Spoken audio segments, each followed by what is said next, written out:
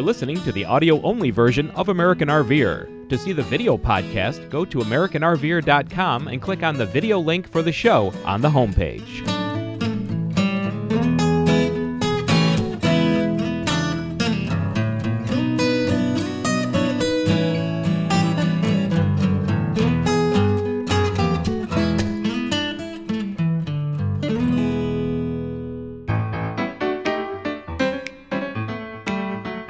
Glad you can join us on American RVer. On this show, we meet another interesting couple on our Friends Across America segment. Jerry and Sherry Adcock, full-time RVers for over 12 years, tells us about their lifestyle and their off-road four-wheeling adventures. Then, on our Tips and Tricks segment, Ron Jones educates us on using silicone cookware in our RV. Thanks for watching this edition of American RVer. One of the great things about RVing is that you have an opportunity to travel the country. You get to see some of the places that you wouldn't see if you were just flying from your place to a destination for a vacation. And that's why we like RVing, and I know that's why you like RVing. Well, if you take it one step farther and try to get into some of the backcountry, you need something besides an RV to do that. So with me today are Jerry and Sherry Adcock, and they are off-road RVers or backcountry RVers. Right. I'll say it that way, but I know you're not taking your RV back on those skimpy little roads. No, we're not. Thanks for joining me today. Thank you. So tell me about taking an off-road vehicle out into some of those spectacular places in this country. Right. The first couple of years we full-timed. We had a truck and a fifth wheel, but it was a medium-duty truck. So, the best you could do is go to the post office or go to the grocery store with it. And in downtown Key West, that didn't work so well. So when we decided we wanted to do more exploring, we changed over and got a Jeep, started pulling a Jeep behind a motorhome. Then after several years of doing that, we came upon the FMCA four-wheeler club. So we joined the four-wheeler chapter of FMCA, and we've been active in that ever since. And we get, we go on trails where you look over the confluence of the Green and Colorado rivers, or you spend the entire day up above the tree line in Colorado and see the old mine, the remnants of the mines. It's really an experience you'd never have. Is it really more about the vistas that you see than it is traveling these bumpy different trails? Different people have different likes in that. Like I said, in the FMCA four-wheelers chapter, we have about 400 families. Oh my goodness. So we have about a half a dozen rallies a year. And we do have, most people have Jeeps, but there are some other brands as well. But you really have from wild to wild. People that just like to just go down the dirt roads and get up and see the beauty, which there's plenty of. Mm-hmm. But we also have people that like to crawl over the biggest rocks they can do. Just because they can. Just because they can. So right. We really, it's really across the board for likes and interests. Yeah. Now, Sherry, do both of you drive the Jeep when you go back off the main paths? We do. He does most of the driving, but I do enjoy driving the trails. I do. Yeah. And she's good. She does it good. Yeah. Okay. Well, I saw a picture where you were like on the top of a ridge going across. Right. That seems a little freaky to me. It was on the Poison Spider Trail in Moab, Utah, and it was kind of a V notch. That's what the one you're referring to. Okay. And it's all about wheel placement, or you'll be on your side. That's right. And so really, it takes a long time to go on these trails. You just don't zoom through. You're taking, 5-10 miles an hour probably through some of these. Yes. Certainly, we're not. We're not desert racers. No. The four-wheeler chapter, we have most of our trails take all day. Not that we're that pressed to get through a trail, but we take our time. We do things safely. We take our lawn chairs. We have a civilized lunch. We don't want to go too overboard. But and there's plenty of, if there are obstacles to get through, you'll see we'll all stop and we'll look at them, and people will spot each other over the obstacles, for safety. But well, how do you find these back road trails? There are a lot. Actually, that's an interesting subject, because there are a lot of books written about the back road trails. Most of them were built as mining roads. We do most of our wheeling out west. Oh, okay. Most of them were built as mining roads, so a lot of the trails go up to old mines. There are a number of authors that write books on trails, but we have folks in our chapter that have been wheeling since the 1950s, so they just know the trails. But most of us don't have that kind of experience. So we use our GPSs, and we collect tracks, GPS tracks from trails. We have over. Oh, so you're saying somebody else has been on that trail, and you can download their tracks? Absolutely. Oh, absolutely. When we have rallies, everything is done by volunteers. So we have trail days, and somebody volunteers to lead a trail. And most of us use tablets now. We started out with computers that we would load a track into a little handheld GPS. Then we went from that to laptops that you might be able to put in your Jeep, but that doesn't fit very well. Then we went down to netbooks, and now most of us are using like 7 or 10-inch tablets. But you can load it in all the breadcrumb trails of an entire trail and go out there and just follow it. So. And is it telling you really details like, hey, there's a big rock coming up here, or is it more just turn left a little bit, or how detailed does that get? Well, the breadcrumb trails are just that. They're just dots. So the amount of information that's there to give you to tell you about obstacles are either will have come from a book that somebody wrote about the trail, or notes that people made as they collected the track. You can make digital notes on the track itself. Oh, okay. So, yeah. Okay. Now, I understand, Jerry, that you're the president of this off-road club. Right. We're a chapter of FMCA, the four-wheelers. Right. I've been president for 3 years and loving it. We've grown a lot. Like I said, we've got over 400 families. Right. We're one of the larger chapters in FMCA now, so it's just a great bunch of folks. If someone wanted to get more information about that, how would they do that? Well, the information is on the FMCA website or the magazine, or we have a website called fmca4wheelers.com. And if someone doesn't know what FMCA is, it's Family Motor Coach Association. Right. So do you get people, you do have to have a motor coach to belong to FMCA, so that's mainly who's coming. You're not getting people who have fifth wheels or That's correct. other vehicles That's at this correct. point. We are a chapter of FMCA, Right. so to join our chapter, you have to be a member of FMCA, correct? Right, okay.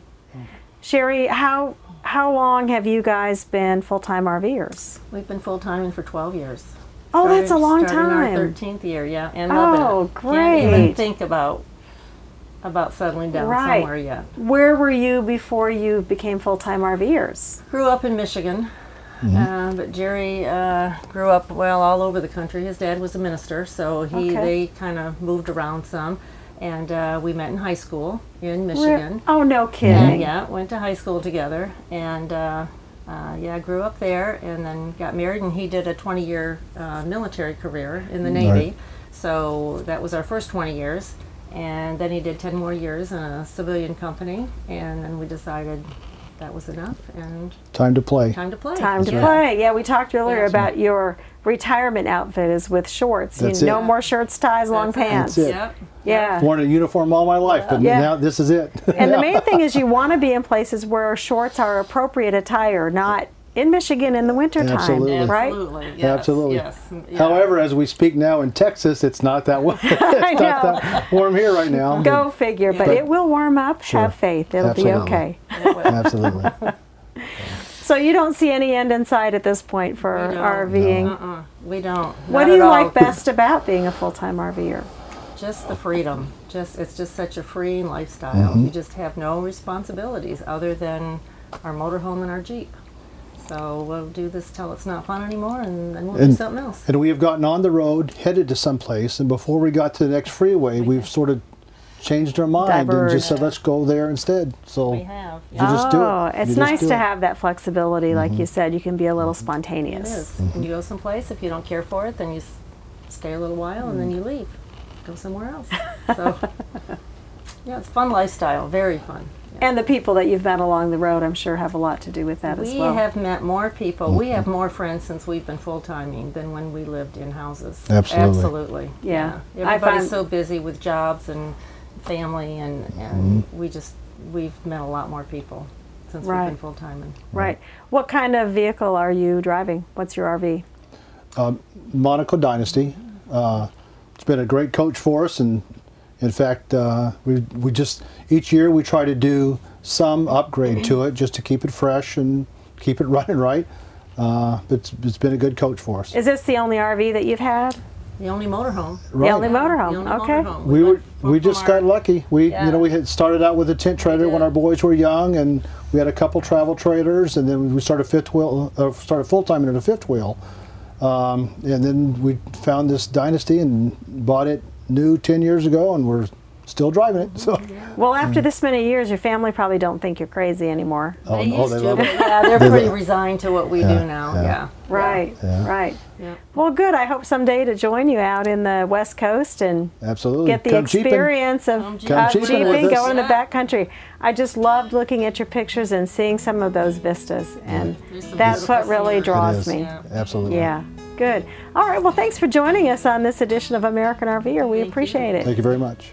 And thank you. We'll be right back with more of American RVer. We'll be right back with our tips and tricks segment.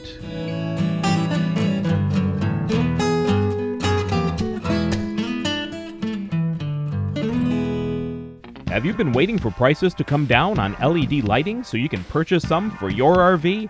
Wait no longer.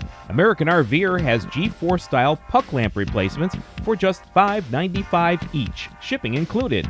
Go to AmericanRVer.com and click on the link in the lower right corner of the homepage to order.